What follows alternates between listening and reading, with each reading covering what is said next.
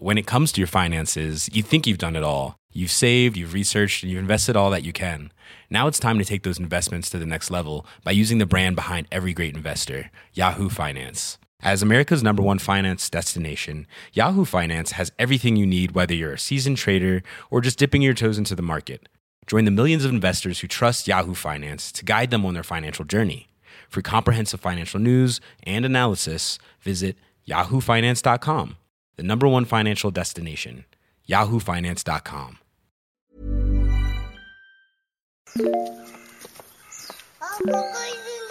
本当？見えないでしょ？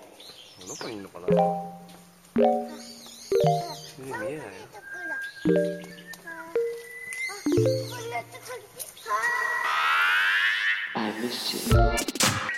What's good, Internet? It's February 18th, 2022, and you are listening to Waypoint Radio, episode 462.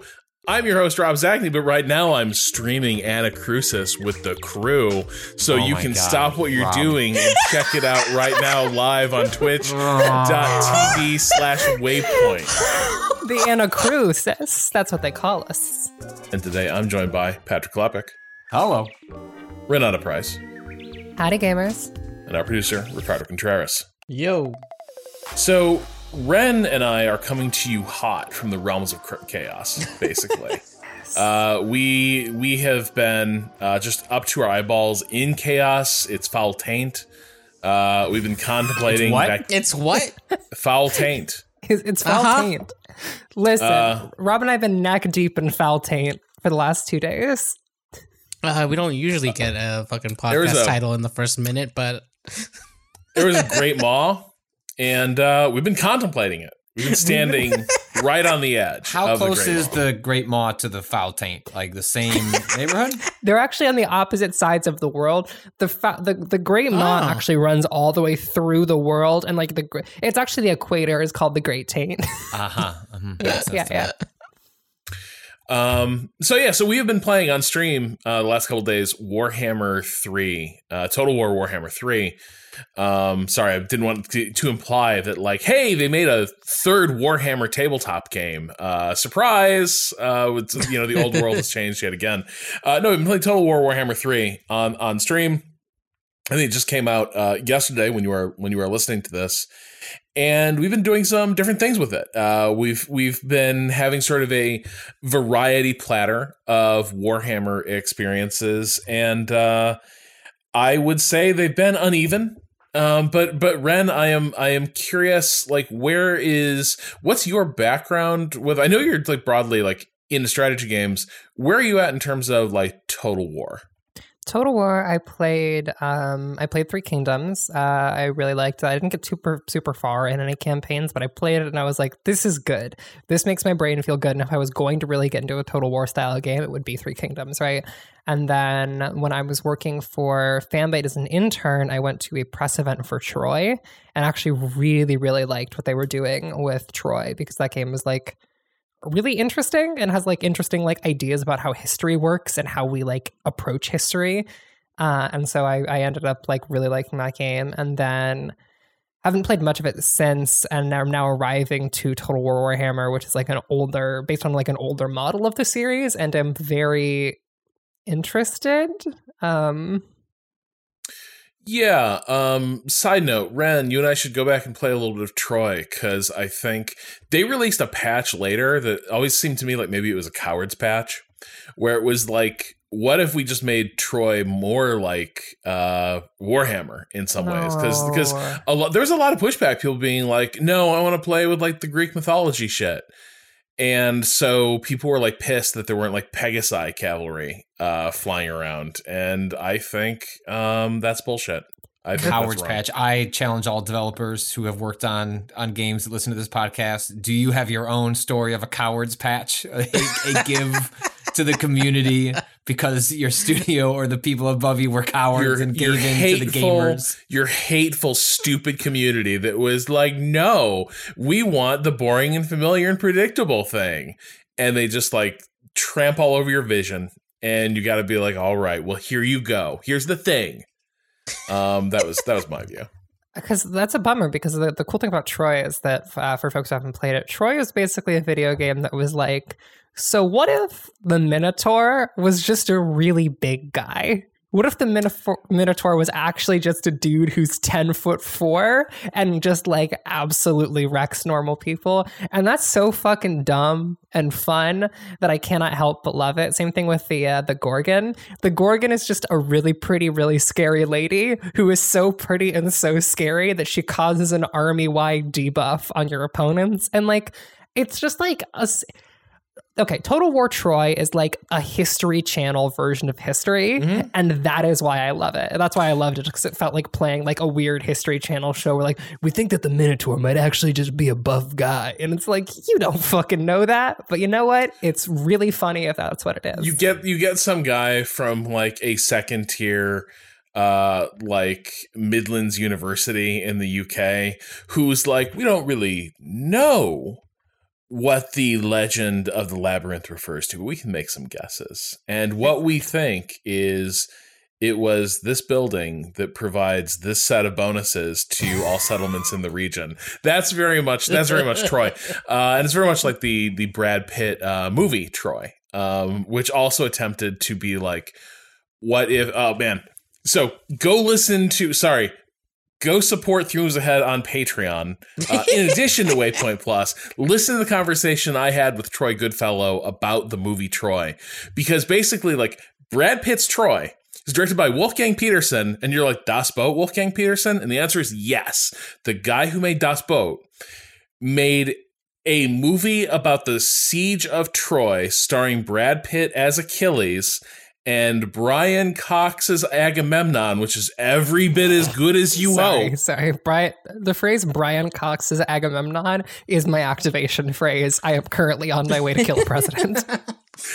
Yeah, and by the way, the entire thing is about what if, the Siege of Troy is a timeless story. What if it's about Bush-era politics and militarism? It's everyone's favorite thing. Oh, it's great. It's 100% like,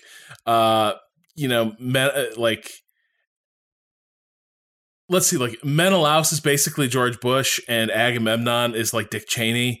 And it rules. It's an absurd movie. It's a lot of fun. Anyway, points, that has nothing to do with Warhammer. People looked at Troy and they were like, where is the like wild mythology shit? Well, here comes Total War Warhammer 3. And I think we found it. I think we found like all the wild mythological shit in Warhammer. And so I gotta be honest with you here. Do you ever sometimes kind of hate the groupthink dynamics of Twitch chat? Do you ever like pose a question and immediately regret you posed it because you know what they're gonna do? You know what they're gonna do. You ask with everyone here. I feel like I could ask a really simple question. Do you want to be like a more standard human faction, or do you want to serve chaos? And I feel like this group of people.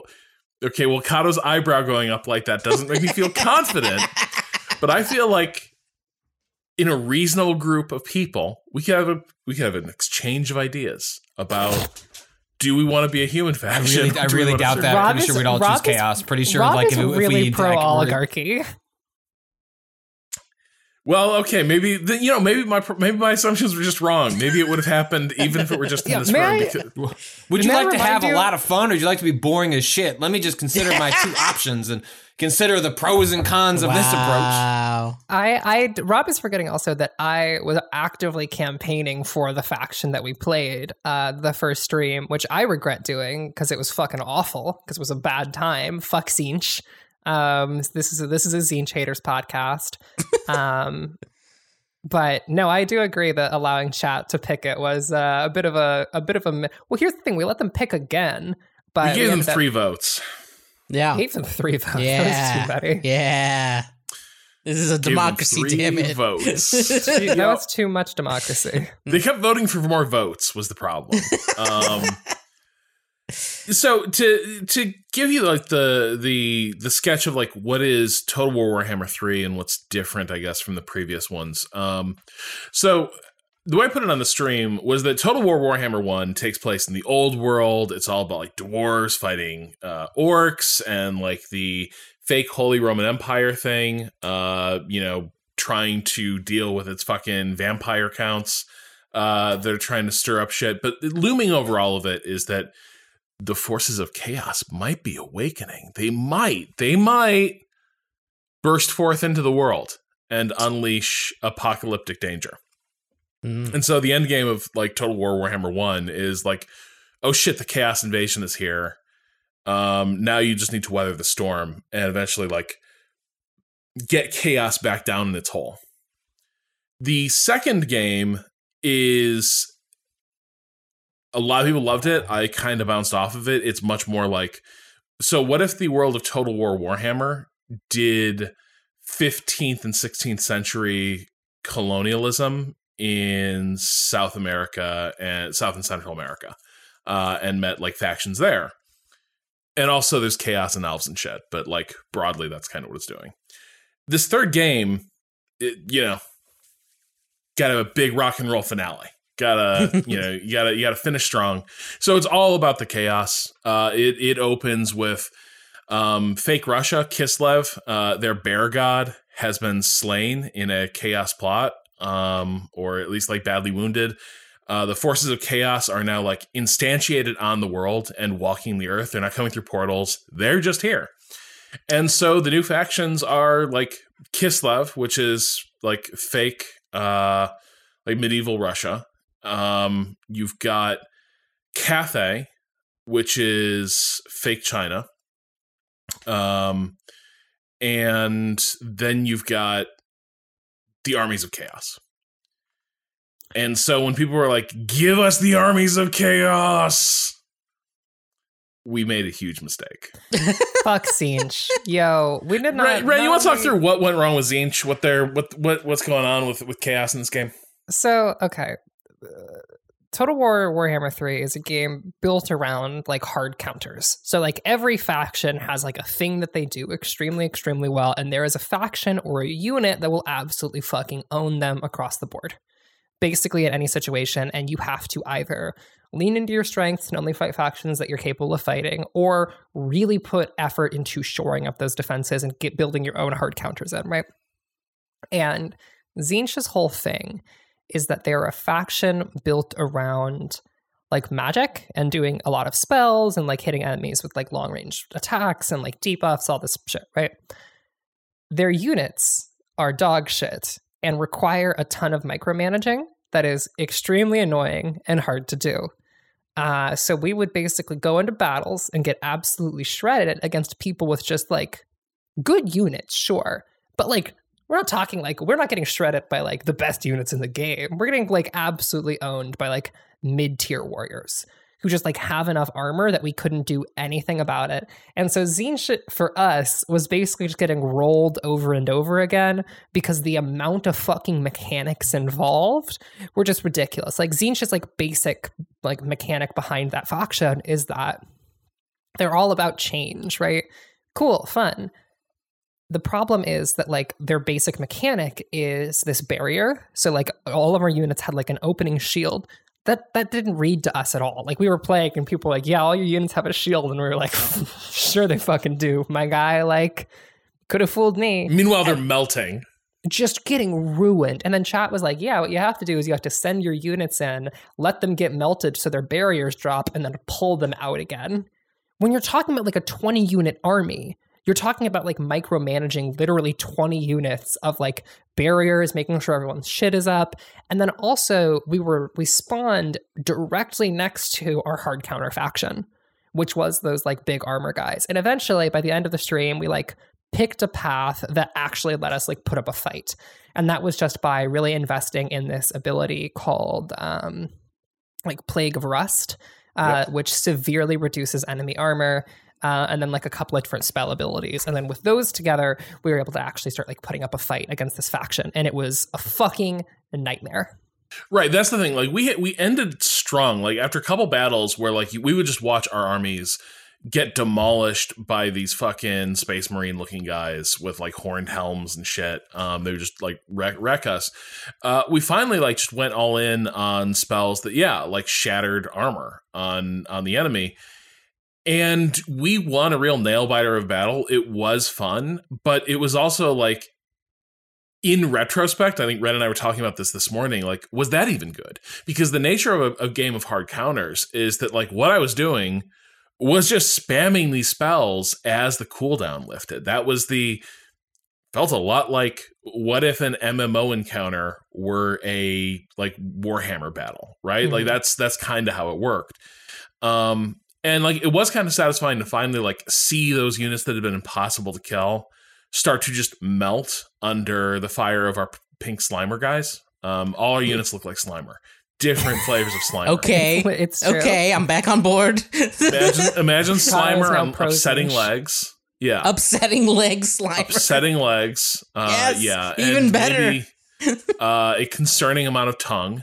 And as Slimer fire. does. Yeah. Yeah. Oh, and shoots fire. Sick. Yeah. I don't see how this could go wrong. He runs out of fire ammo. Oh. But pretty like quickly. Because we keep spamming like the armor debuff, their units finally become vulnerable to us. They start dying. We win. But even there, it's like, so what was the tactic? Well, it was just to keep applying the hard counter. And that was like a huge bummer. But today we switched factions. We left the Tzeentch, those motherfuckers. And we switched over to the cafe, and specifically a faction led by like the Stone Dragon dude, who just like, our guy Zhao Ming has spent a lot of time hanging out around the Great Maw, and people are beginning to become concerned about how much time our guy Zhao Ming spends around the Great Maw. But here's the thing. In our experience, he seems to be very effective. At which point, I don't think it's really necessary to kind of chastise him for the amount of time he spends around the Great Maw, because it's clearly working. Look, just because everyone else has like lots of psychosexual hangups doesn't mean he has them. Like he can contemplate the Great Maw. It's really easy. He can like, and also he's friends with the ogres. Sorry, not the orcs, the ogres. He's buddies with the ogres. The ogres are like, this guy's all right, so he can recruit them very easily. We didn't do that, but the second faction, he's huge in alchemy. This fucker loves alchemy. We were playing, and at one point, we get an NPC interaction in the diplomacy screen, and literally this fucker goes, I was busy doing my alchemy, but I'll make time for you. Which, like, wow, don't text, gotta alchemy. Absolutely invested in transmuting my potions. But this faction is built around this mechanic of like a yin yang mechanic. Of like swinging literally, yes. Of like swinging from one side to the other and like keeping balance. And so there is a faction, like a global level, that is about your upkeep costs and is about your construction costs. Great, cool. There's also an per battle level where, depending on your troop formations and how close different units are to one another, you will get different bonuses depending on how far you are swung in each direction. And also, if you have yin and yang units near each other, they get bonuses. And so at first, Rob was extremely worried that this would be a very micro-heavy faction.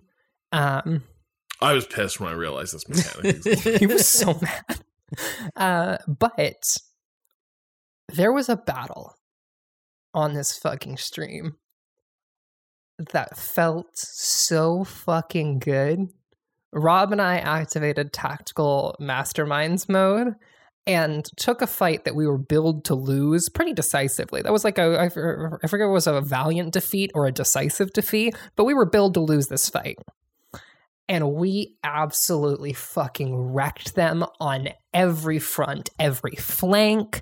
We took out their command. It was gorgeous.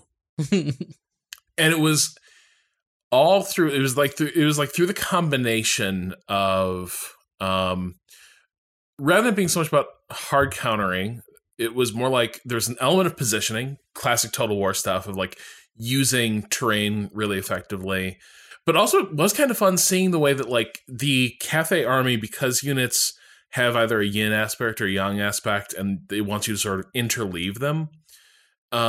It does create it does become a really positioning centered army because those units sort of have to stand in position relative to each other to get the most out of them. And then all your little like heroes just have ridiculous buffs and like abilities that they can drop. And we had so we started the campaign with these ridiculous like rocket launchers. And what we realized is that they're the most powerful artillery unit like that we have maybe in the game. But we also had an alchemist, different alchemist, but like a hero unit alchemist as opposed to a lord who commands the armies. And she was, one, very cool.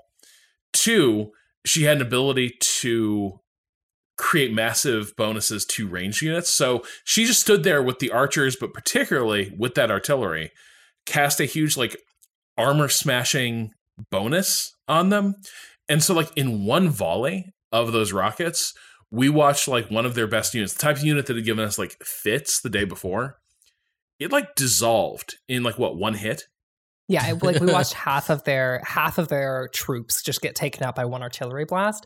And the best part was that like we had positioned this unit in such a way that, so like to describe this battle a little bit more, we were on a bit of a hill, and there was a maw in the middle of the map. And then not a great maw, just like every just day. a minor maw. We're talking like a regular standard maw. It's got the teeth, it's got the wet, but it's not like the great maw that everyone's always talking about. And so there's also a rock spire. And so what Rob and I did was we used the rock spire and the maw as a choke point, and then put the majority of our forces at that choke point, and then faced our artillery towards the other side. And so we had this like small detachment of spear units up top that those fuckers put in so much work. Did they get kills? Not really. But those peasants held out against like some really strong units because they were being supported with the yin yang bonuses, and also because of this like constant stream of like artillery fire that was like protecting them and helping shred this flank. And so the real turning point of the battle is the very beginning. We broke their left flank where they were like trying to like really hit us immediately. They did not even get the chance to start hitting us because the artillery just shredded them. And then, as described in that clip from Gettysburg during our Waypoint 101 stream, we're having to walk a mile over open ground under artillery fire. Not good. Not good. Not good in the Civil War. Not good when fighting Cathay in the land of the Great Maw. Absolutely blasted. And then they had a detachment of archers that we couldn't hit with our artillery units. There's one thing that Rob and I have neglected to mention at this point. The lord of our army, Zhao Ming, can turn into a big dragon. He can just turn into a big dragon. And what we had done was, well, we had buffed this alchemist to be great at buffing people and great at support. She was like really a tactical mastermind.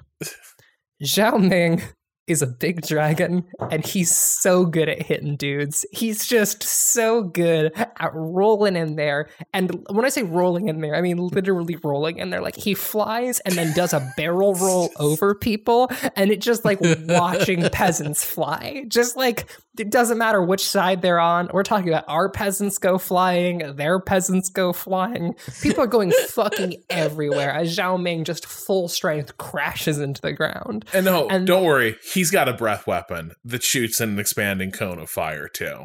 And so like shreds. And he's fast because he flies. So like he was like doing all his spellcaster stuff on the front line of the left flank. Left flank started to look really good. That right flank was looking shaky. Those archers, we couldn't get at them. And we were like, time to be a dragon and fly over there and sort this out ourselves. And yeah, he did. He was just like, had them up against the rock plinth and was just like mercilessly like grinding them. It was brutal. They were like literally melting, and it was a great battle. And I think we got the sweetest payoff, which was the general tried to flee. And we had an entire regiment of like musketeers basically along the path of his retreat. And so this one little dude was trying to run away from the big dragon. And then like literally it was like the end of Bonnie and Clyde.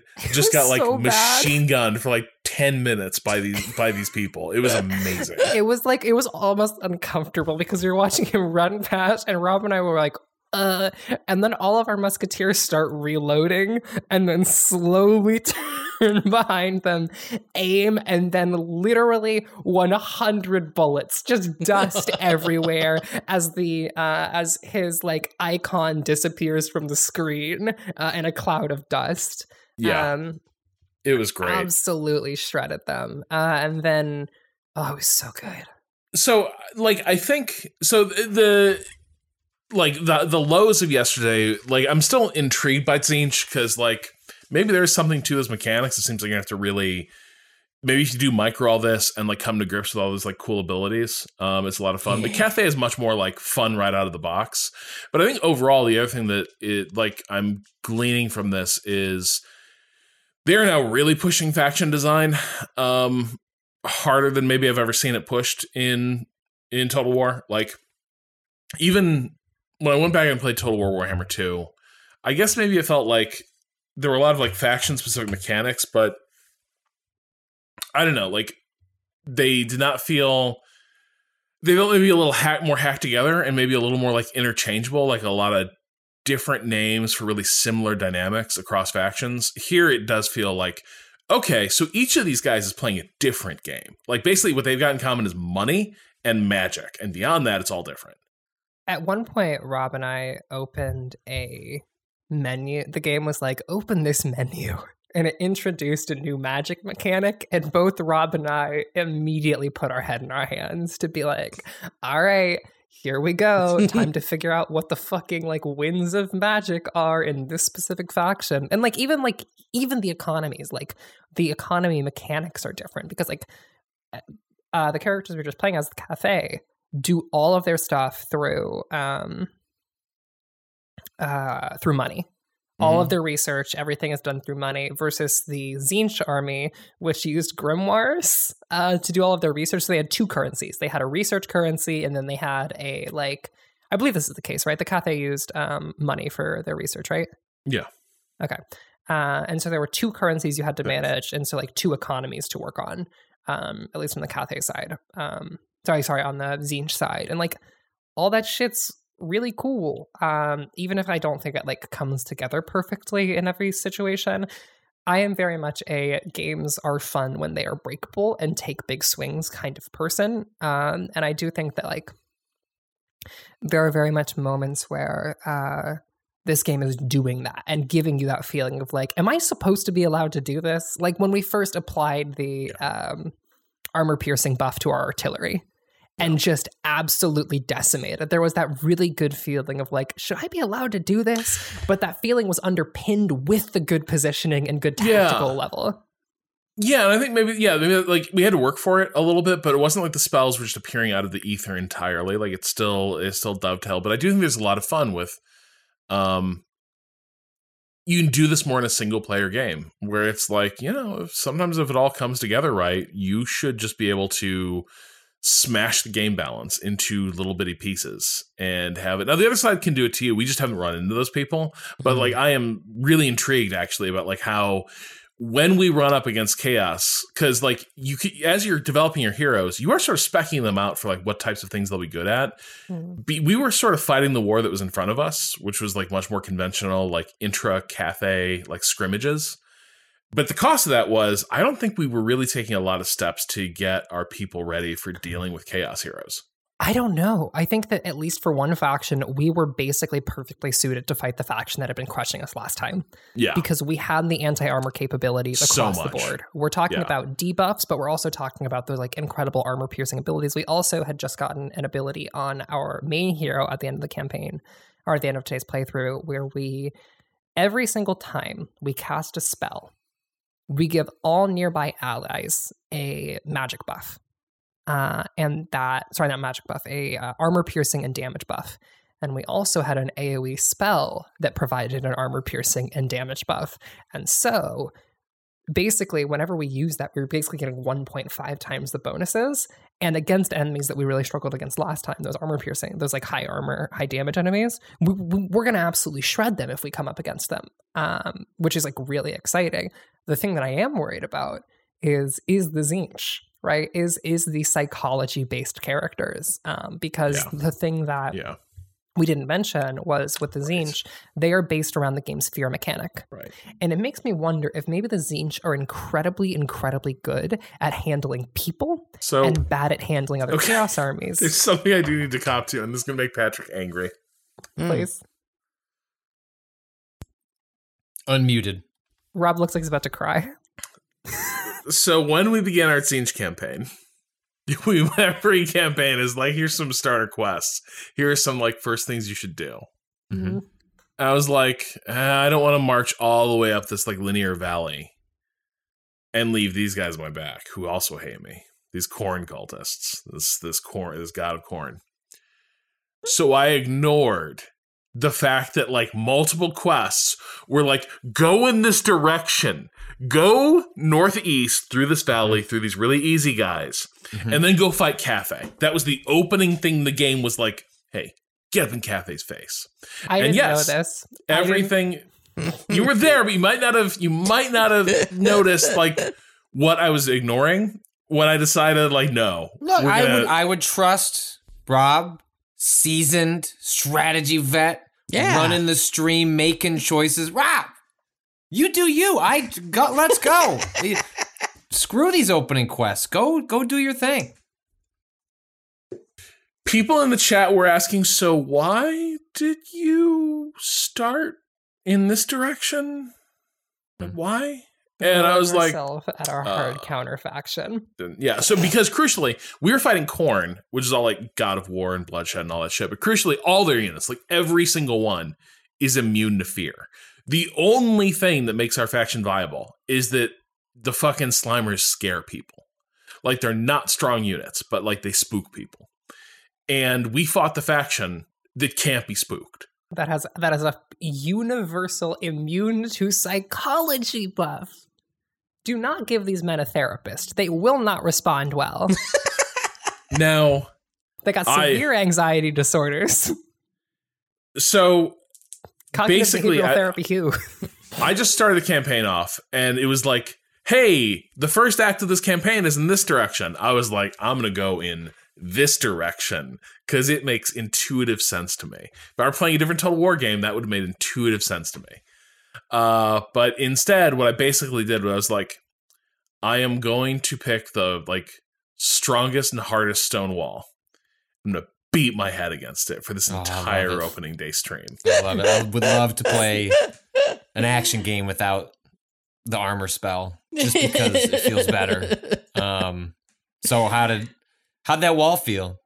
Bad. Like it. So terrible. hang on. It demonstrated one of my like when I said like one of my issues with Warhammer, the Total War Warhammer games, is that they can be like super ticky-tacky hard countery.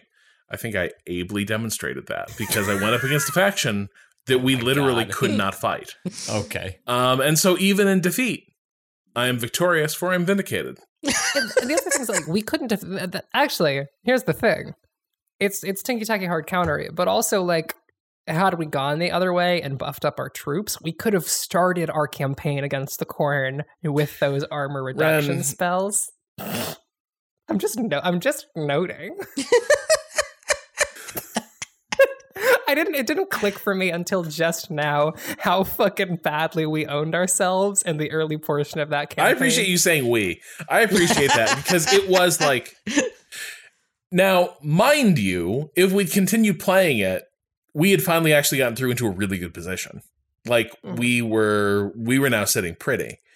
But yes, it did mean that entire first day was a nightmare. And you didn't give up? No. Because I knew the theory was sound. Patrick. My God. The theory was sound and we fucking did it. And also, Rob, of course I'm going to say we, because like, we're a team. I am your chancellor here.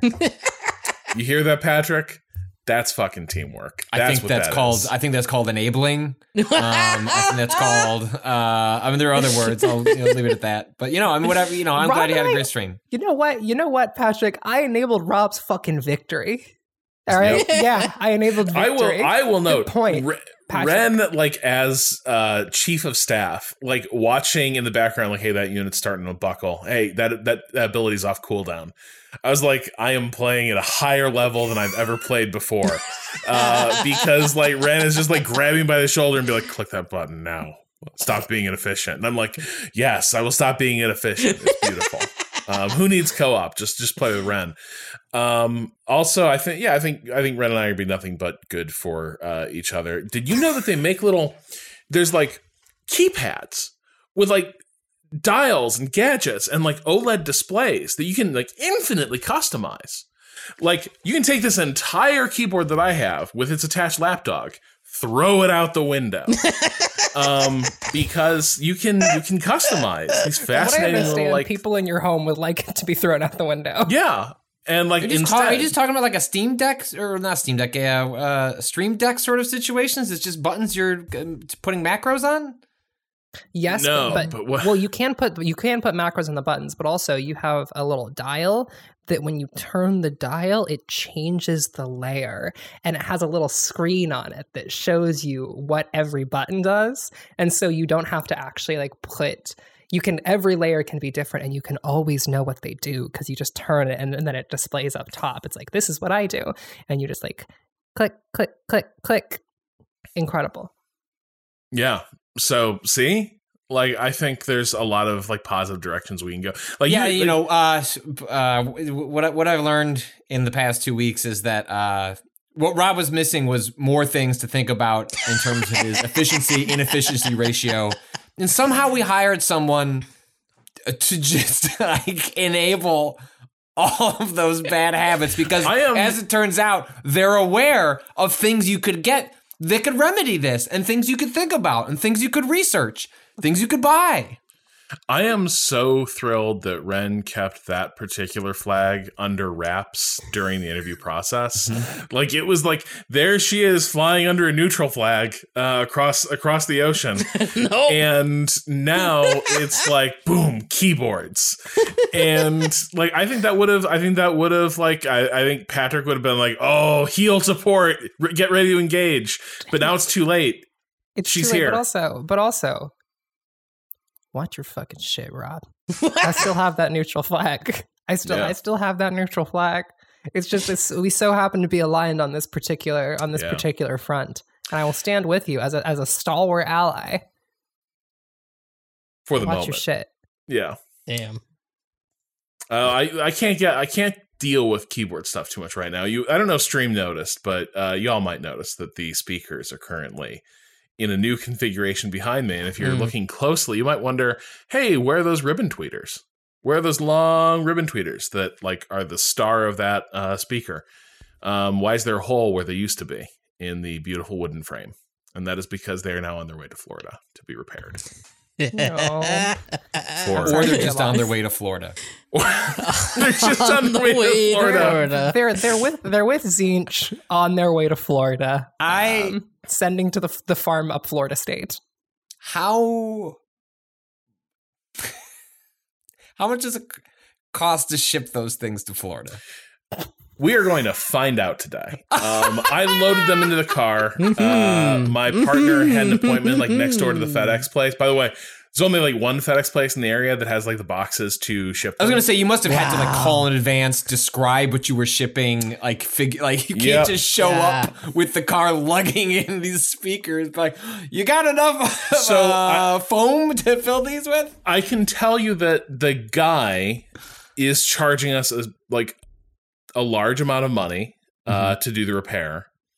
We are going to have to eat the shipment back to us, which is going to be way more expensive because they will be repaired. And like right now, we don't really care what happens to the speakers in transit because like basically they're going to be stripped down and like refurbed like regardless. He can deal with whatever little scratches. But when they come back to us, they have to be handled very delicately because like, for instance, if a magnet gets knocked off its moorings in the like array, it will just like whip around like a bullet in the like, because it's all arrays of magnets. It will just whip around like a bullet and shred that like literally irreplaceable foil.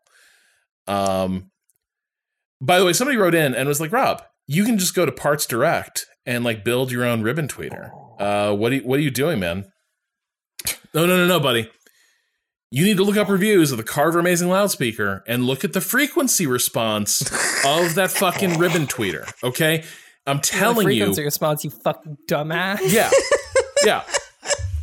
Oh, this thing like stops at 2000 hertz. Great. It's fucking useless to me. Okay. Wow. This is trash. Come back to me when you find one of these that like goes up to 40,000 kilohertz and down to like 100 because that's what I need. Is that a tweeter anyway, at that point? No, it's not. It's not even like it's like that's why the whole ribbon is like the tweeter, mid down to woofer. Anyway, point is, so yeah, that's where my life is at right now. Lots of fun. Incredible. Yeah, I think so. You'll be so next week you'll be able to give us an update. Like you'll have had a FedEx experience, is what you're saying. Yeah, we'll know what we're dealing. We'll know what we're dealing with on part 1 of this process. We'll know I'm excited. We've been talking about this for the better part of a year. I feel like. Yeah. The speakers had a very brief heyday, and I got emotionally attached to them, and now it became my problem to make them work. And so it's like we were gifted a really fussy, annoying antique, like right before it was going to break. And now it's like, I guess I have to make this beautiful antique work. And now it's all on me. Mm-hmm. So that's where we're at. Anyway. We're finally gonna find out how much money it takes to ship speakers to the Foul Taint. Florida. I can say that because I'm from there, damn it. Yeah. This guy does give off I was doing my alchemy vibe too over email. Speaking of weird gear, cool technology, Kato. Wow, you really did a whole circle there. Our good friend Picado. Picado. Patrick Austin Kato. They got a ship name. It's garbage. I love it when Picado stream together. I hope something happens there. So, Kato. Yeah. I'm clicking on this game called Citizen Sleeper. Yeah, I thought it was going to be like a mattress tycoon game. Not. Why don't you explain what it is? Because it also looks maybe cool as hell. It is cool as hell. It's cool as hell, and I only played like the first 4 hours of it because that's all that exists right now in a preview build. But Citizen Sleeper is a role-playing game that is set on a circular space station. You are a sleeper, which in this universe is essentially an uploaded consciousness into a mechanical body, synthetic body. And you've lost parts of your memory, of course, and this is one of the main drives that you're trying to figure out. But you also have to survive. So basically the way that the game works is that days there are called cycles because, no day-night cycle other than the way that the fucking space station spins. Each cycle, you get a set of dice. 6 dice if you're well rested, basically. And those dice will slot into various actions that you could do around the space station. So if you need to go to work at the scrapyard, you drag one of the dice into the little scrapyard node and you hit go. And depending on what the number on that dice is, depends your outcome. You get the numbers up front at the beginning of the day. So you'll see I have 2 1s, a 6, and a 4 and a 3. Okay, so it's not yeah, you try to do a task and it's fuck you. It's what you're submitting. Yeah, you know what you're submitting, but there is still some variance in that the only thing that guarantees full success is a 6. At a 5, you have the possibility of a neutral or a full success. Neutral is usually good outcome, just not as good as it could have been. And then 4 and 3 is a half chance of could go either way. You could get a full success, you could get a neutral outcome, you can get a full failure. 1 and 2 are you can get a neutral outcome or a failure, right? But it's either of those two. So, yeah. So that part up front. You know what you can slot in for the day. And this is where the game really gets interesting. This feels like a life just goes wrong simulator. This sounds depressing as shit. Oh, it is, buddy. I've had entire years that unfolded according to these mechanics. Oh, it's so beautiful. It's good. The writing is really, really great. The dialogue is one of the easiest comparisons you can make to something recent is Disco Elysium, where like you have a dialogue running along the side, and you get little choices as you go through. Those choices aren't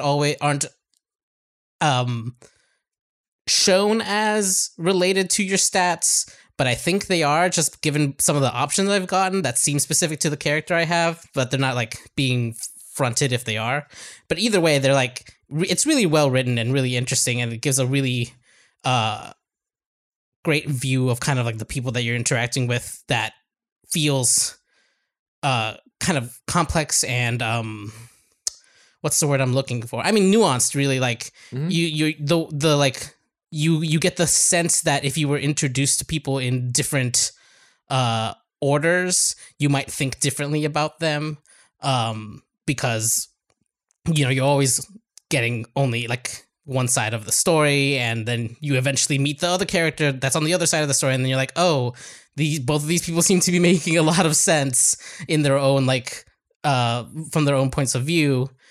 And so it's written really well to like kind of encompass and like make a world that feels like there aren't any black and white like good decisions as far as what the missions that you're like doing, which aren't called missions, they're called drives, and it's kind of framed as like this is a thing that you're like driven to do, like you're interested in doing because something like clicked in a dialogue where you're like, oh, now I have a new drive that is to help this person like fix their ship or whatever.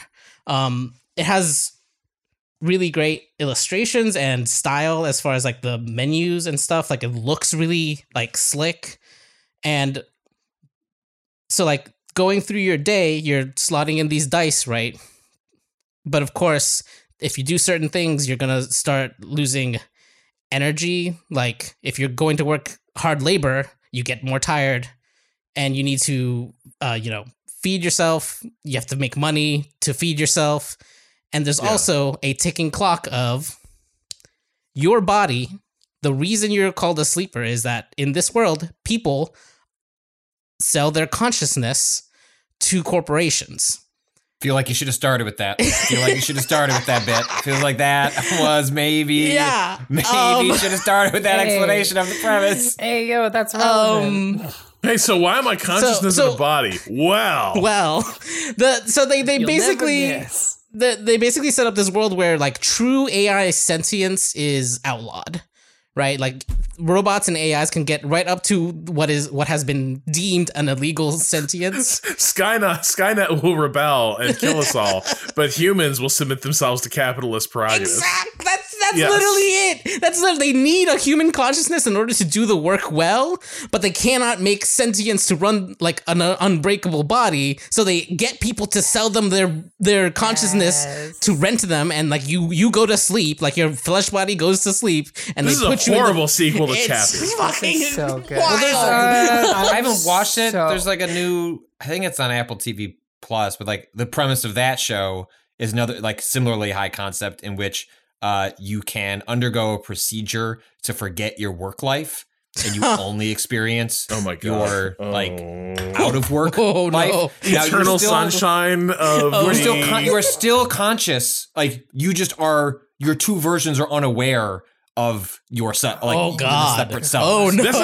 That sounds amazing. Oh no! It's supposed to be great. Like I haven't watched it. Maybe yet, if like, you're the not work conscious, what about the work conscious? and like the two sides cannot speak to one another except under like extreme Hey, what is this called? circumstances can information be passed. And so you can start to imagine some. Yeah. And my understanding is the show like primarily focuses on like the emergence of like the unconsciousness of like the work consciousness as they try to understand the weird place that they've been stuck Amazing. in. But it like so immediately fucking reminded me cool. that of like a similar sort of setup. They both sound like really interesting. I'm not even to the bits of best high part. concept to pull at.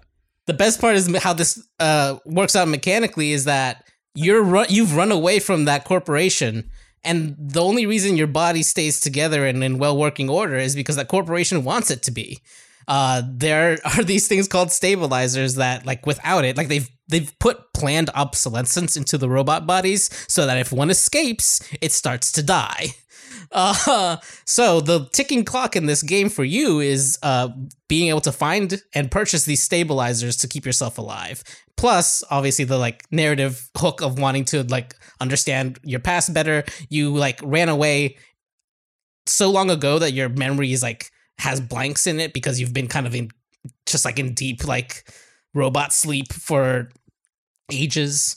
The setting itself is really cool. This station used to be a like a corporate headquarters, and then there was a workers' revolt, and so now it's taken over by like the last union that like overthrew the actual corporation and made it to like a livable workspace. But before it was basically a company town that sold you on script and shit. And so like there's the descendants of those people are still living on the space station, but there's also still some of the like CEOs of that like were in charge back then have shifted into new positions of power in different ways in this new like society. It's just like really, really interesting stuff.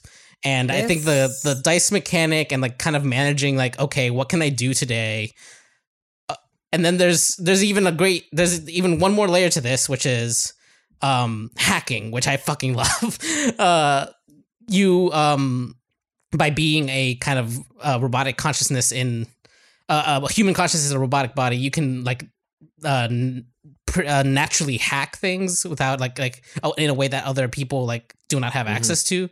And so there's running plots of like you going in and hacking. And what's really neat about hacking is that unlike other actions, it requires a specific number. Okay. And it's usually low. It's usually 1s and 2s. So you can toss your 1s and 2s into hacking, but it has to be specifically a 1 or 2 unless you get your hacking skill up. I picked the character whose hacking skill is already at +1, and then you get a second option. So I could either be a 1 or a 3 or something, but it has to be that specific number, and I can only do hacking when I have those rolls. So there's a lot of things to kind of balance and poke around and discover in the world just by choosing what you're gonna do. I'm helping a street vendor make better mushroom soup by finding mushrooms for him. He's the best. There's a whole plot line with the like surgeon that finds like is the first one who's able to find like the stabilizers that you need to survive, and her like getting wrapped up with a local gang, and like then you start to meet the gang and you're like. Yeah. Gang maybe is a strong word. It's really, there's just like a lot of really interesting interweaving narratives happening here. And it's just like, I'm very excited for this game to come out fully. I like exhausted. I got up to where basically all of my story threads are to the point where it says like, thanks for playing the beta. There's no more content here. And like that was like about 4 hours of just playing straight, and it was really, really cool. Like, well, and this is another one from Fellow Traveler, right? Which is like an indie label that it seems to have a really high hit rate in terms of like just interesting shit. Yeah, this developer even made what's it called? I don't know if you all remember that narrative game called I think it was In Other Waters, came out of years ago. Yeah. This is that same developer, and I feel like the part of the problem I had with In Other Waters was that it felt a little too like single path forward in a way, like where this has a lot more of branching in it, like a lot more different options. There are places where like there are really great things that are set up through. Here's the other reason this game is great. There's a bunch of things that are tracked on clocks, basically. Some of them are like just timers where it's like in a certain amount of cycles something will happen here and you'll come back and see what happens. Some of them is based on how well you do. Like one of them was I am gonna help at this shipyard for no pay, but if I do a really good job, like if I get a full success instead of like just a neutral success, I'll fill up this clock and they'll eventually unlock like a new like story beat where I like meet new characters. Or one where if I spent enough, there was like a little clock under the bar. It's like become a regular. Once I became a regular, I had a great little story moment with the bartender and like was able to start working there. There's a lot of things like that where it's like it doesn't immediately say you can just go work here. Like you have to do the work to like become a person that people will talk to first before you get like more kind of mechanical and narrative options. And because work is limited, like you're kind of making those choices that way of like having to like, okay, I have to balance like the thing that I can do for actual money versus spending time over here at the bar drinking just to kind of become a regular versus tracking down where I can even get my next vial of stabilizer. And it's all, it's just like a really great premise, really well written characters, really, really like awesome illustrations. And, and Jump Over the Edge, that's Gareth Damian Martin's studio. So Gareth Damian Martin was a pretty prolific freelancer in the game space, and like also made the zine Heterotopias. Oh shit! So This is. Thank you for describing my game of the year, Kato. When this thing pack hits, it in. It's gonna, we're done. Legitimately. Love to decay on a ring station. Yeah. Trying to dump my lousing dice rolls into crime. Yeah. That sounds perfect. I'm very excited. There's no set date on release. Is this demo a press thing, or because Steam is about to do a big demo rollout? I believe that that's going to be available there. It was available for a short amount of time during the last time they did one of those, and I just missed it. I'm not 100% sure that it will, but keep an eye out. Like, this is the like, hey, you should be following this on Steam and see it so you can look at it as soon as possible if what I've been describing sounds interesting to you, because it's made a very strong first impression, and like it's one of those things where I don't even care if my save will carry forward. I will replay those 4 hours and like make different choices and like be excited about that. Like it sounds really cool. This seems like kind of a hallmark year for like this style of game and like this style of like independent, really cool and like fascinating RPG. Because let's see, we got Citizen Sleeper. We have Norca. Yeah, which seems so fucking cool. I'm excited for like that games too. that are like very obviously inspired by like both like traditional adventure gaming, but also by like current trends in tabletop role-playing game design. Like everything you are describing, Kato, is like setting my TTRPG brain on 100% fucking fire. I am. It's basically a Blades in the Dark excited. game in a way, right? Like it's so good. This is so fucking cool. It's really good year really neat. for a video game, maybe. I was gonna say it's February 17th and Red is ready to declare. Also, just what a fucking great year for video games. Names two. It's a banner year for this type of video game. Listen, there's a bunch of these games coming. I thought it too. The other ones are filling later. You got it. Fuck you. Listen. You know what?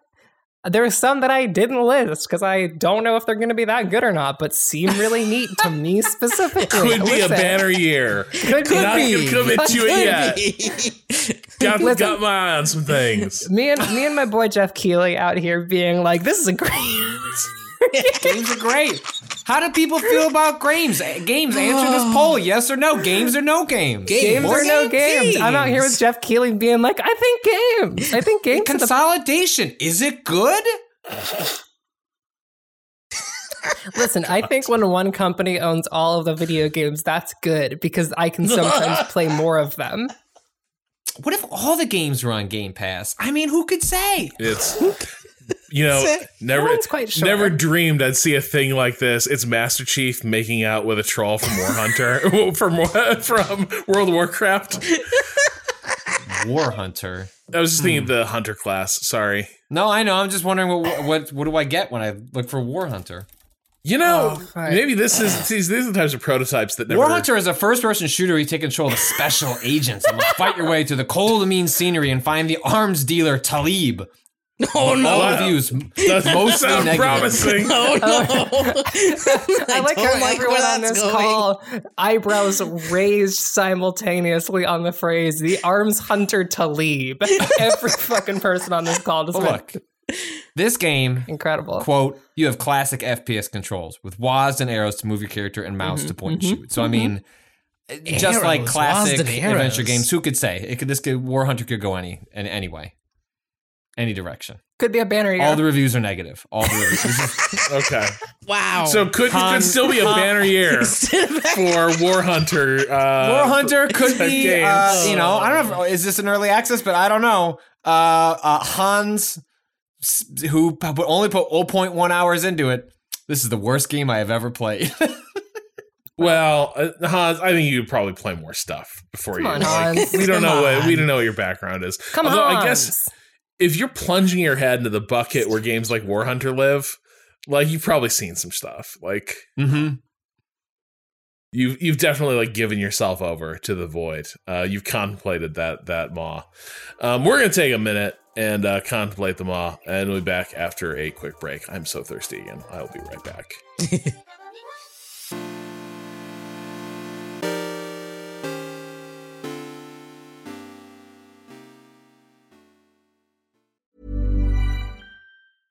When it comes to your finances, you think you've done it all. You've saved, you've researched, and you've invested all that you can.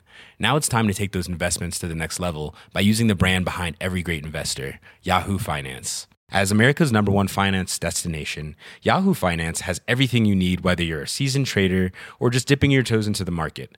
Join the millions of investors who trust Yahoo Finance to guide them on their financial journey. For comprehensive financial news and analysis, visit yahoofinance.com. The #1 financial destination, yahoofinance.com.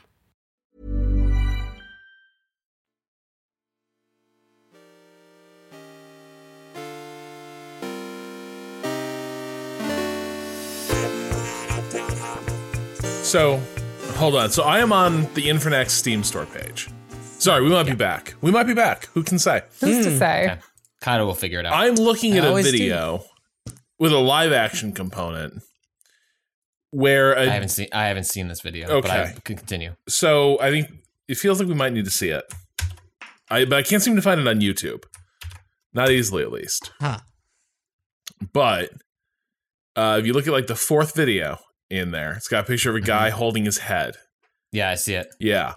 Let's all hit play on this and just like get the vibe here. And then you can tell me, Patrick, if this is an app description. Okay. Make sure sound on. Yeah. Gonna be loud. It's on. All right. It's on. 3, 2, 1, go. Not having fun is boring. He's got an abacus on his desk. Whoa! What the Hey, kid. Whoa! Check this game out. Infernax. You got the power. It's an NES card. Let's go. Whoa! Defeat monsters. Use your skills. Explore the world. Watch out! Giant boss. Play the games of the night. Powerful weapon. This Super isn't high inaccurate. definition Soundtrack. Protect the world. Use powerful spells. To the Spell is back. pretty powerful. Uses up a lot of This MP. game is so intense, you'll think it's real. Are you ready? This is pretty Fucking great. the cup full of smoke, the mug full of smoke is probably my favorite part. Amazing. All right, so It also does have strong, like mid to late 80s, Yeah. like NES controller, Yeah. NES commercial vibes. That is clearly that's what they're going for. Like with this, the whole, fog coming off the cup. That's good. I've not seen that. So it seems like, correct me if I'm wrong. Yeah. Feels like Infernax might be appealing to some nostalgia. Might be making what's called nostalgia play for gamers of a certain vintage. Patrick, what is Infernax, and is that a good read? It is. Infernax, I think, would be best described as is very Castlevania. Like you are, I don't know, a knight that shows up and unholy creatures. You got to kill 5 bosses to get into the church. I don't know. The story is like sort of neither here nor there. It's not really what you're there for. It's a 2D action game with like the violence cranked way up, but not in a way, like in a very funny, like B-movie, Evil Dead-ish, like horror sort of way, where like as, every time you die, like the game cuts to like a black and red like really striking background as like whatever creature you died mauls you in some horrifying fashion, or the bosses that you're going up against are these screen filling, like organ spilling monstrosities. Like it is very like over the top and humorous, and just has like a really it just feels really good to play. It looks nice. The music's good. Good variety on the music, or is it all tend to be sort of that like shredding guitar, but like chip? No, it's all pixel. It's like Yeah. it's like chiptune-y stuff when Yeah. you actually get into the game. It's not. There's no metal thrashing in the game itself. The game itself is much more akin to something you'd be playing on a souped up NES or something like that. But I don't know. I'd seen this game had been recommended by a couple people on my timeline, and I was looking for something to sort of like get my feet wet before like playing like an Elden Ring or something. Like I was like, I need to I need to start like getting ready to get my ass kicked, and Infernax seemed like a good place to start. There's a couple of interesting things about it, kind of like wrinkles on like the otherwise pretty like formulaic template that it's playing with of like a sprawling sort of like Castlevania adventure game is I don't know if there's any impact on the story quite yet, but there'll just be times where, like, for example, in the opening of the game, you'll come across some sort of cursed person. It's like, I feel horrible, kill me. And then the game splits in two and says, like, what do you want to do? You want to kill him or you want to spare him? And like, it doesn't say that. Like, there's no voiceover, but the aesthetic, everything about it is like conveying that could be booming over like a loudspeaker. Like, what do you want to do, motherfucker? You want to save this poor soul or you want to kill him? And so I chose to spare them. All they did was go basically like, you asshole, as their flesh like turned inside out and they turned into the monster anyway. And then I was forced to kill them. I don't know if things change or if that's just a tutorial. It's unclear to me. In one of the trailers, it says multi endings over one of these. Yeah, things, and so like I had a sequence recently where the game is semi-directed. Like it has a bit of a kind of a Metroid element to it in that there are just like spots that are gated off because you don't have the right upgrade or the right item in order to progress. Like like that your weapon can't initially get through sort of like broken up rock, and so you have to wait till you find that upgrade. But one of the paths I was on this morning before work, I came across what appear to be a bunch of unruly, I don't know, like mages. Like they seem they're into some like edgy magic shit. Like the way they're dressed, the way they're talking, doesn't seem like they're full on the up and up. And they kept talking about they kept talking about this guy down the road got a fucking library. We can make some sick spells if we could just have access to that piece of shit's library. I'm like, okay. So you kind of make note of that. And then I walked a little more further down the way and I meet that person in the library and they're like, I got these ruffians out front. They don't make me feel uncomfortable. Like could you do something about them? I'm like, maybe.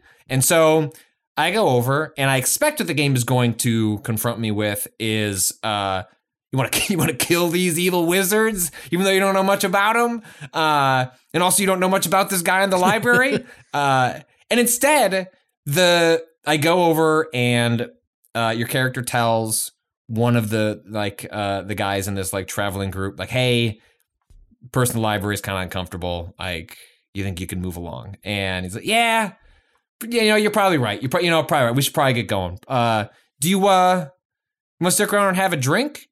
Like, you want to have a drink with us? And it seemed like very casual, but I was like, well, no, I'm on this quest. I'm not going to stick around and have this drink. And then, so I just choose not to. And then they get up and they leave. And I don't know what that consequence is. Like, what happens if I had sat and had a drink with them? The game isn't like very specific on the repercussions. Did I just align myself with some horrible person in the library? I don't know, but it adds like a fun wrinkle both in the presentation of the choice and then also just the fact that you're just doing a little bit more than, whacking zombies. In addition to that, the game is also just extremely hard. It has this it presents itself very forward facing as this is a game that's going to kick your ass, not have a lot of checkpoints. Going to be one of those games. That said, it also has like a totally functional casual mode that does a couple of things. So, for example, when you go into when you're playing the game, as you attack enemies, you get experience points and they drop gold, which you can obviously pipe into an upgrade system and to buy new items and things like that. If you die on the normal mode, all that stuff disappears. Like you have to get to a checkpoint in order to register that as being saved. And that is especially problematic in like the proper dungeons, which just every time I would get past a screen, I would go, you have to be fucking kidding me for how long I've been in here without any sort of relief. Oh, no. To the point that when I made it to the boss and then immediately died, I went, you have to be fucking kidding me. You expect me to do all of that in one go? To which, after dying multiple times, the game was like, hey, do you want to just switch it to casual mode? And like the specifics of the casual mode betray, I think, what it's actually doing, which is just like, hey, we're going to put in one checkpoint in the dungeon. So it's just like you can kind of like do most of it, clock up there and roll over to the boss. And that your experience in gold will just carry over when you die. And like, so you can more properly, essentially you can upgrade more regularly without grinding, and sort of artificially power level yourself. And so I did switch over to that because I wasn't interested in spending that much time like getting my way through the like kind of brute memorization of the world. Also, I think the combat's all right, but it felt cheap enough at times that I was like, all right, I don't feel like that hit was fully earned. So I felt like the casual mode was meeting the game halfway, where it's like it pushes back on me just enough, but also I'm sort of frequently making enough progress that I'm continuing through the world and having a good time. So yeah, it's good. I like it. It's got like fun metal vibes. It kind of reminds me of the affection I had for the game Valfaris from a couple of years back, which was a 2D heavy metal action game. I think Valfaris is a much better game. That's like one of my favorite games of the last couple of years, but it definitely is like sitting in the same category of vibe that Valfaris had. I also, prior to saying the word Valfaris a minute ago, I was spending a long time explaining this game, hoping I'd remember what that game was called because I couldn't remember it, and then I wasn't quite sure how to Google search it, and I was just hoping that, well, as I talk about Infernax, maybe that part of my brain will just unlock. And it did. Like right, just like precious moments before I went for the comparison. So shout outs to my brain for remembering that. So Patrick, as interesting as Infernax seems to be, there's something else that's weird has been happening. It's maybe a bit infernal. Why am I getting several emails a day about Jeeps? Right. Okay. So I'm gonna send you guys really glad that the last, like Google's autocomplete was Modern Warfare 3 Jeep used. Yeah. I forgot that we looked up how much they cost. All right. So I'm gonna send a link to TrueCar right here for y'all. This is so multiple times now. Activision has done a partnership with Jeep to produce Call of Duty branded Jeeps. They've done it for Black Ops. They've done it for Modern Warfare 3. I don't know if that's the end of the partnership. They've done it multiple times. And someone originally wrote in, I think it was Lucas. Let me see if I kept that question. I didn't. I'm pretty sure it's Lucas, though. Anyway, they wrote in their neighborhood is one of these Jeeps. And they're just so curious. Who is this person? Why did they get this Jeep? What is the story here? And they've just never been able to have the opportunity to have that conversation, or even to have enough of a conversation tangential to the Jeep to potentially fill in some of those blanks on their own. And so, of course, I put out a call saying, look, the audience of Waypoint Radio is vast. It is wide. They are all over the world. So, and as we noticed, looking it up on TrueCar, these Jeeps have been resold. They've been recirculated. Maybe all of them are the only ones that exist are here on TrueCar, rotting, hoping for a home. Turns out that's not the case. We got a number of emails from people answering the call to let us know about their experiences with these cars. Okay, so Oh, it's Mike, not Lucas. Okay, Mike, I did leave it in here. Okay, so this first one comes in from, this is Alex. Dear Waypoint, I don't know how emblematic my story is of most Modern Warfare. Oh, no, they don't have one. That's Jeep adjacent. All right.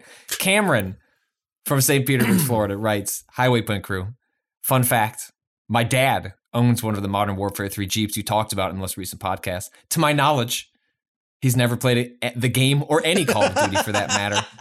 Back in 2012, he was looking for something to take off-roading outside Las Vegas, and this already had most of the features he was looking for.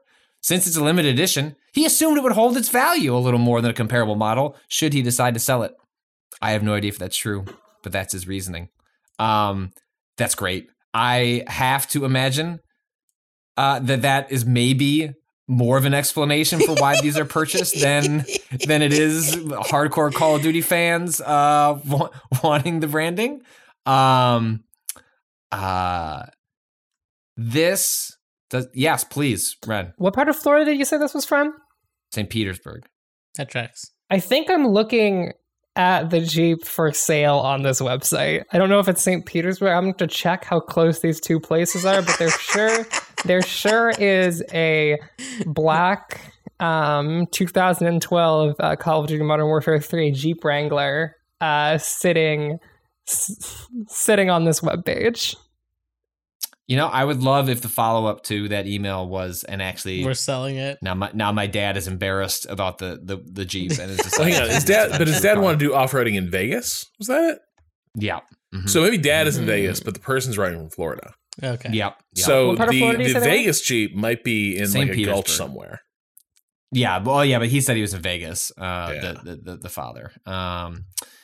Let's see. Oh, so this is a different one. I'm going to paste these images here. Whoa. No. For the audience. Yes. Oh my God. Sorry. Ren, do you want to take a shot at describing this? I'm looking at a vehicle. Is my first pass. I'm looking at a vehicle that is less car or less Jeep and more sticker. I would say the sticker to paint ratio is fucking busted, but it's a mix of Superman stuff and like Justice League adjacent content. And then a bunch of Jesus iconography. And then also on the back is Jesus with the Superman S. No, that's what that is? I was like, what? Is that like a fucking Justice League logo I don't know about? Nope, that's Jesus. No, that's Jesus. That's just the Superman S. You just knocked over the cross. With the Superman logo. I feel like that's sacrilegious. What? Yeah, they're all standing There's only one together. real Superman. That's Jesus. Yeah, so it's the Superman logo with the Renegade logo, and then that is the Lord and Savior Jesus Christ. And I'm also noticing. Let me really get in on this image. I'm gonna make this image crispy real quick. Hold on, the whole Jeep is in Pepsi blue, Yeah. With red accents. including. And those accents look like they've been. Do we think they were there? They were. This No, was that was added by added. the That was- owner. that Yeah, was- right. yeah. Yeah. What are the chances, folks, that the handprint on that? How do we feel about the handprint on? I don't the like it. I don't understand passenger it. mirror. Actually, that's driver's Do you side think that mirror. was No, Jesus? so yeah, it's passenger side mirror. That's what I'm thinking. Is I'm wondering if it's some kind of like his handprint thingy on the passenger mirror, which kind of implies that like Jesus slapped your car a high five as you were driving past quickly. Which like that's kind of rude, dude. Don't do that. I need that mirror. Oh my! I'm gonna everything need the about this person vehicle is that incredible. wrote in with these images. If you the next time you see this, could you get closer to that rearview mirror to get a sense of is there something written on it? Yeah, that's. Is I'm like, there- I just found the email because I was hoping there was a higher res. No. Because like there's something on the hand. It looks like there's something on There's the some hand. sort No, of it's on the hand. let's call it a stigmata on the handprint. Wait, sorry, stop. I'm picking up on something. So the weird symbol is, I believe, the Jeep Renegade logo. Yeah, the weird like XC thing. So, which implies to me that this is a Superman branded Jeep Renegade Yeah. Yes. that has then been tricked out with Jesus and Superman. So you're saying maybe the branded much like decals- the Call decals. of Duty branding. Okay. Hold on. I think you're wrong. You think I'm Like wrong? You all think that these this is things look to me OG? like vinyls somebody carefully applied themselves. Yeah. But no. Look at the. Oh, okay, I think this is true, but also look at the taillights. Also, they got a parking ticket. Just putting that out there. There's a owned, prominent parking fucker. ticket on that windshield. The headlights. Okay. Look at the taillights. The taillights have that same shape, which Yeah. suggests to me that this is a branded Renegade. I'm not seeing a cursory Google search does not. There was a 2016 Batman v my Superman: God. Dawn of Justice There is. Jeep Renegade produced based on the Jeep Renegade that Bruce Wayne is driving at the beginning of that film, which is a crossover with the climax of Man of Steel when the General Zod fight is happening. But that's just a straight up black Jeep Renegade. No Superman logo. This we're person thinking- bought a Jeep Renegade and then decided to add the word Renegade over it and the Jesus stuff and the Superman stuff on top. But it was Yeah, because I'm not base seeing any Renegade. base- There's like no giant Renegade text on the Renegade. itself. Sorry. yeah. No, I So would that- like to note one thing. It is that the does have the Superman one. Yeah. Is called the Dawn of Justice Jeep Renegade and does have Dawn of Justice kind of plastered across the front of the vehicle, which is All right. extremely fucking funny to me. I will also note that there's a recurring motif of Superman hovering over a mountain range, and I was curious about that too. But on the view of the side view, Yeah. in the rear window, past like the C pillar, there I is see there is a Move Mountains sticker. Yes, that is the recurring motif, is the combination What of does- the Move Mountains with the Superman. Also, What does the question whoa. say on the back window? Does anyone know? It's to the left. Oh, got Superman. That's what it says. That's what it. I That's what it says. have another important question. That's what it says. What is life? Is all right. We're gonna need teamwork here. The the front right, the passenger right side door underneath the window Yes. has the Yeah. Superman logo. Yes. Above that and to the left, there is something in script. Life is No, I don't think. Is there? I think it's Yeah, just no, life. life is a Life is a journey. journey. Life is a journey. Life. Not a destination. Oh, and then under That's what the it says. it finishes That's what it under says. the Superman. Oh my fucking Christ! I didn't see the text under the Superman logo. Oh my fucking Christ. Okay. Any other key details about this vehicle we feel the need to kind of like engage with as a group to kind of help process and like, you know, There is learn. there is a car that I see once.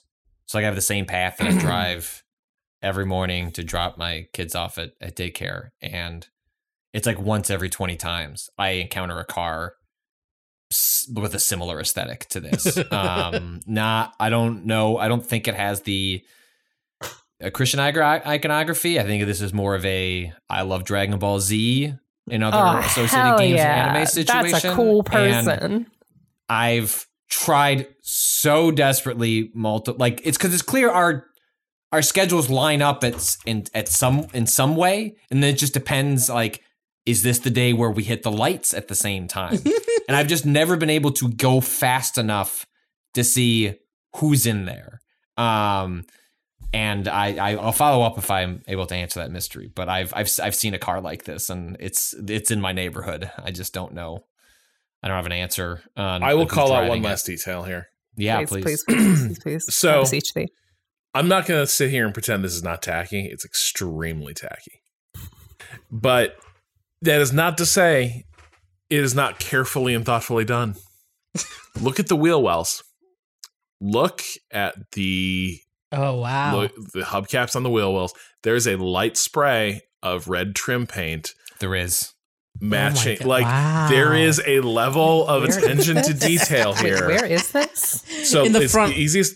The front view. Like, is look at the front view? Easiest. Yeah.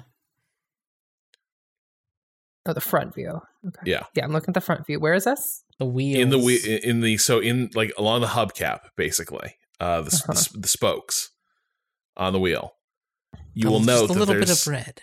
iridescent red paint. Oh my fucking god! On the interior, not on the outward facing side. No.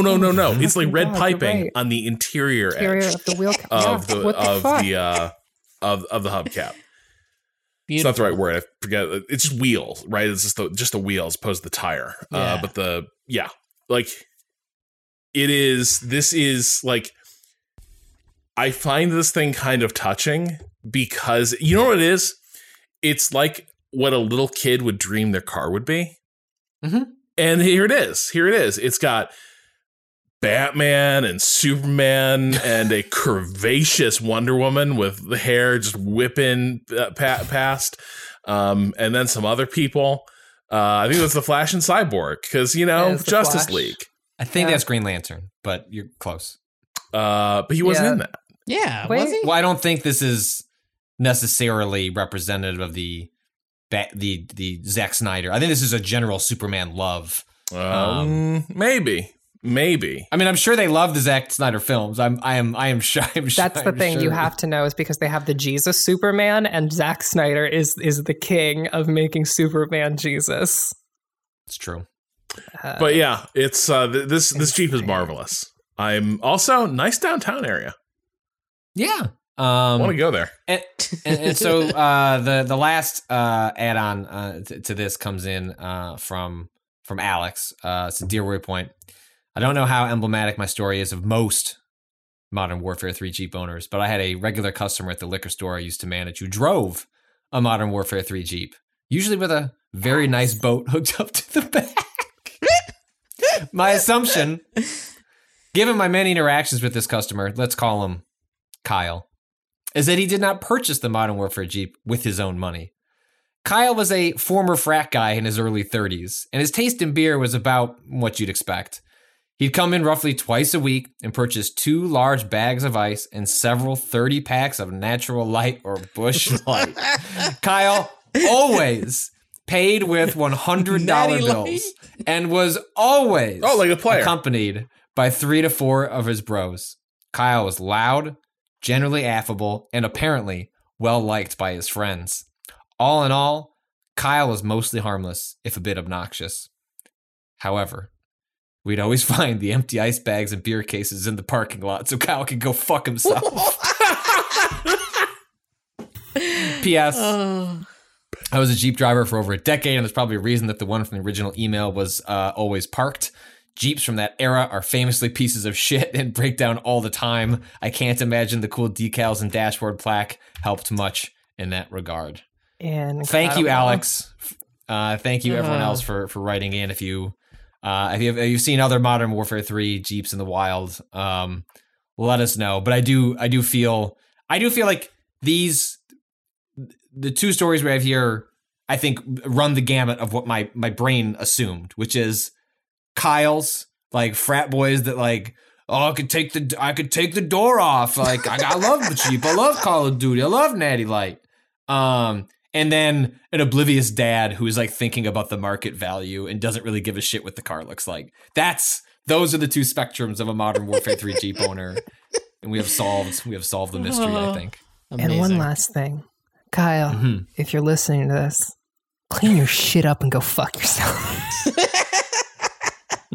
I think Kyle's on his boat. Yeah. Kyle's probably on his boat. Do you think Kyle it's his doesn't boat or have do you time think for it's his dad's boat? podcasts.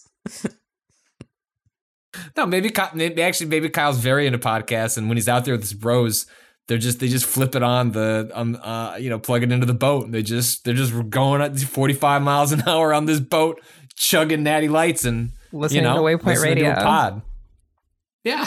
They're not listening to listening to the Just- fucking just Joe Rogan absolutely- experience is what they're listening Absolutely. to. Oh, You're five talking to a blasted frat boy right boys. here. They might be. They might Five be. totally blasted frat boys being like, you know whose perspective we really need today on our gaming habits? Some random lesbian. That's what we're really desperate for in our Yes. day-to-day lives, is some just big old lesbo to kind of tell us how she feels about Zinch. That's Fucking mature. That's Zeke. called maturity. That's called hitting your 30s and understanding what you don't know. So you know what? Congrats, Kyle, on growing up. Congrats, Kyle. Thanks, Kyle. Hope the crash rating was good on that Jeep. Its up your build fucking quality may ice have been sus, but fingers crossed they didn't cut corners elsewhere where it mattered. Yeah, so I think we can probably call that a week, right? Yeah. I think we nailed it. So we're gonna get in that parking lot. We're gonna pour all our ice into our cooler. We're gonna get on that Zodiac.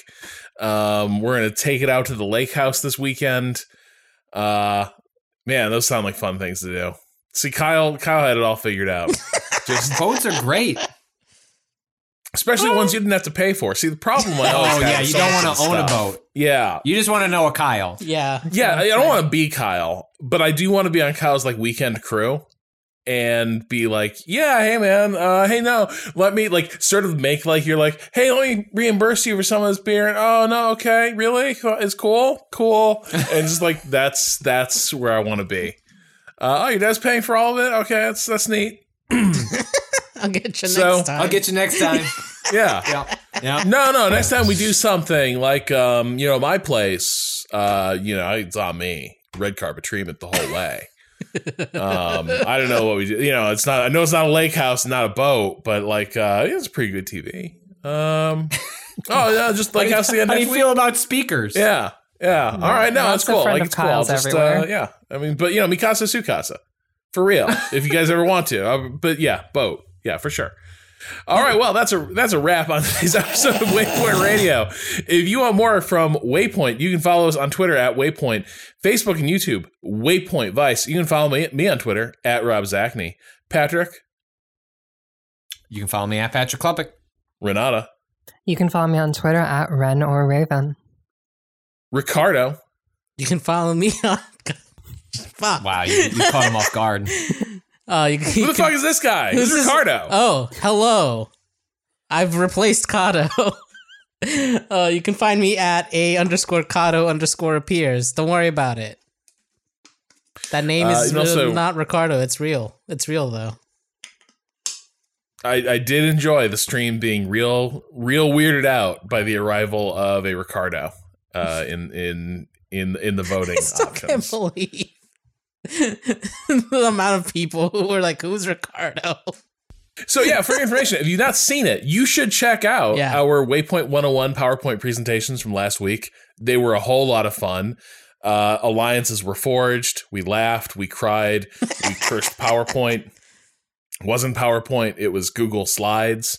We I also mean, some of us cursed. Everyone else had a browser compliant and everything worked yeah. fine. Oh, well, excuse me for supporting the Mozilla Foundation. The last sentinels guarding. Hang on, didn't Mozilla? Didn't they just go through a whole fucking NFTs? crypto thing? Yeah. Mozilla NFTs. I think they backed off. It. I Mozilla think hits they- pause on crypto donations Yes. following backlash. See, Oh, they hit like- pause on the crypto donations. You don't even need to worry about it. Mozilla always on the side of the angels. Thank you, Mozilla, for hitting pause on those crypto donations. Now, don't hit resume. Maybe just cancel the process and just like let it lie. Just let it lie.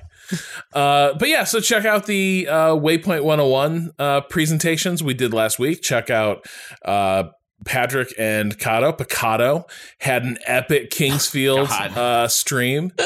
That's our Dragon Ball Z fusion dance name, right? Picado! Let me do a little Ricard trick. Is that anything? God damn. No. Is that anything? No, that was fucking nothing. Do you want to take sure? another pass at it? Do you want to take another card pass? trick, Pat? No. Rob, take another pass at it.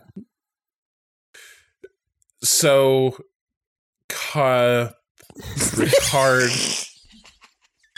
No, I don't. Look, we're doing a Ricard trick. Ricard check. No, Listen, do okay, as mine Hillary has Clinton become a sex suggests, act. everyone, and let's Ricard go to the polls. Fucking Christ.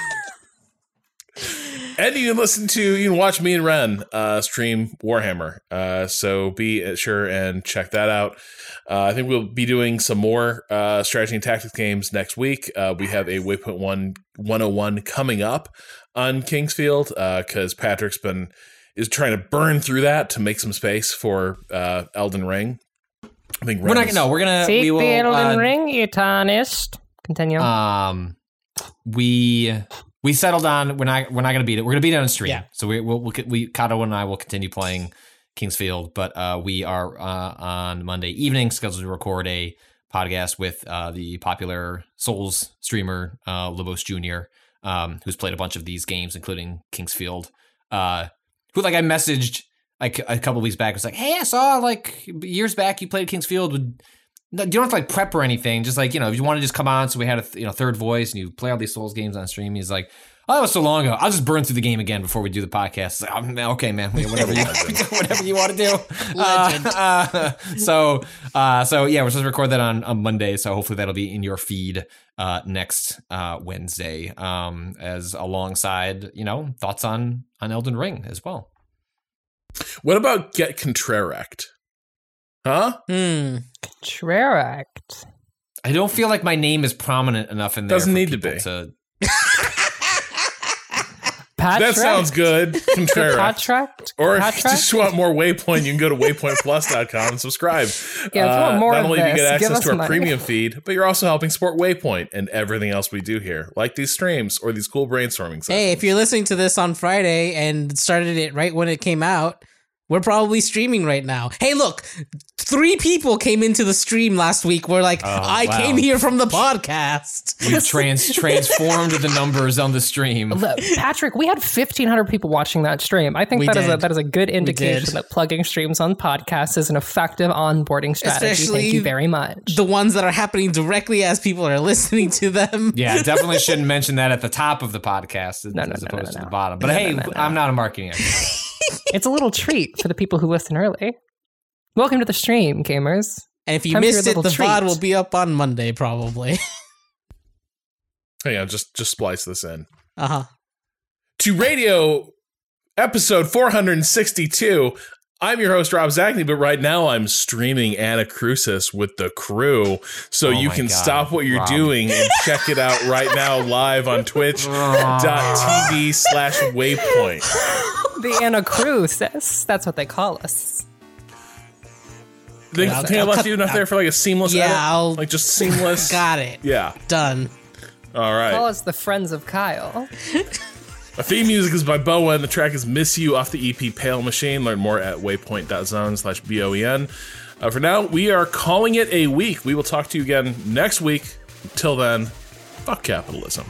Go home.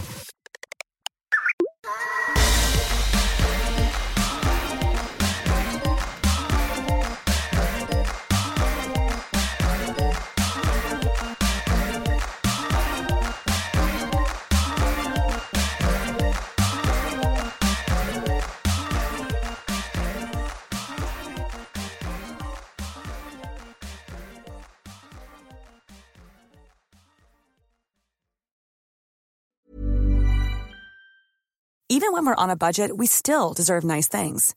Quince is a place to scoop up stunning high-end goods for 50 to 80% less than similar brands. They have buttery soft cashmere sweaters starting at $50, luxurious Italian leather bags, and so much more. Plus, Quince only works with factories that use safe, ethical, and responsible manufacturing. Get the high-end goods you'll love without the high price tag with Quince. Go to quince.com/style for free shipping and 365-day returns. But thank you, Kyle's dad, for the cool beach house weekend with the boat and the car. Like, capitalism did well for you, sir. Do you have any of those jobs lying around? Please, We're feeling punchy today, huh? please, sir, I would like a job. That's how that works, This is a right? treat. Mm-hmm. Papa Kyle, please. Papa Kyle, my coffers are empty. Oh no, I found a beer. Oh, Okay, Rob. this might have been a bad idea. I put it in my mug, and it's actually a little too... It's hard to get out of the mug. You shit. Yeah? Rob, will you play Nebulous Fleet Command this weekend? Ren was telling me that, like, there's radar-facing mechanics Yeah. and shit, so yes, Kato, I will play it. I I have it. I have it already. Was there a PR for it, or No. I just gonna got some. reimburse that I got some birthday money, and I was like, "Fuck it, it's $20." because I searched all my mailboxes. Patrick, can you do a? Oh shit! Hold on. Kata, can you keep some form of that? I'll figure something out. Change Yeah, I'll figure in there, something out. please? Make that some sort of sign off.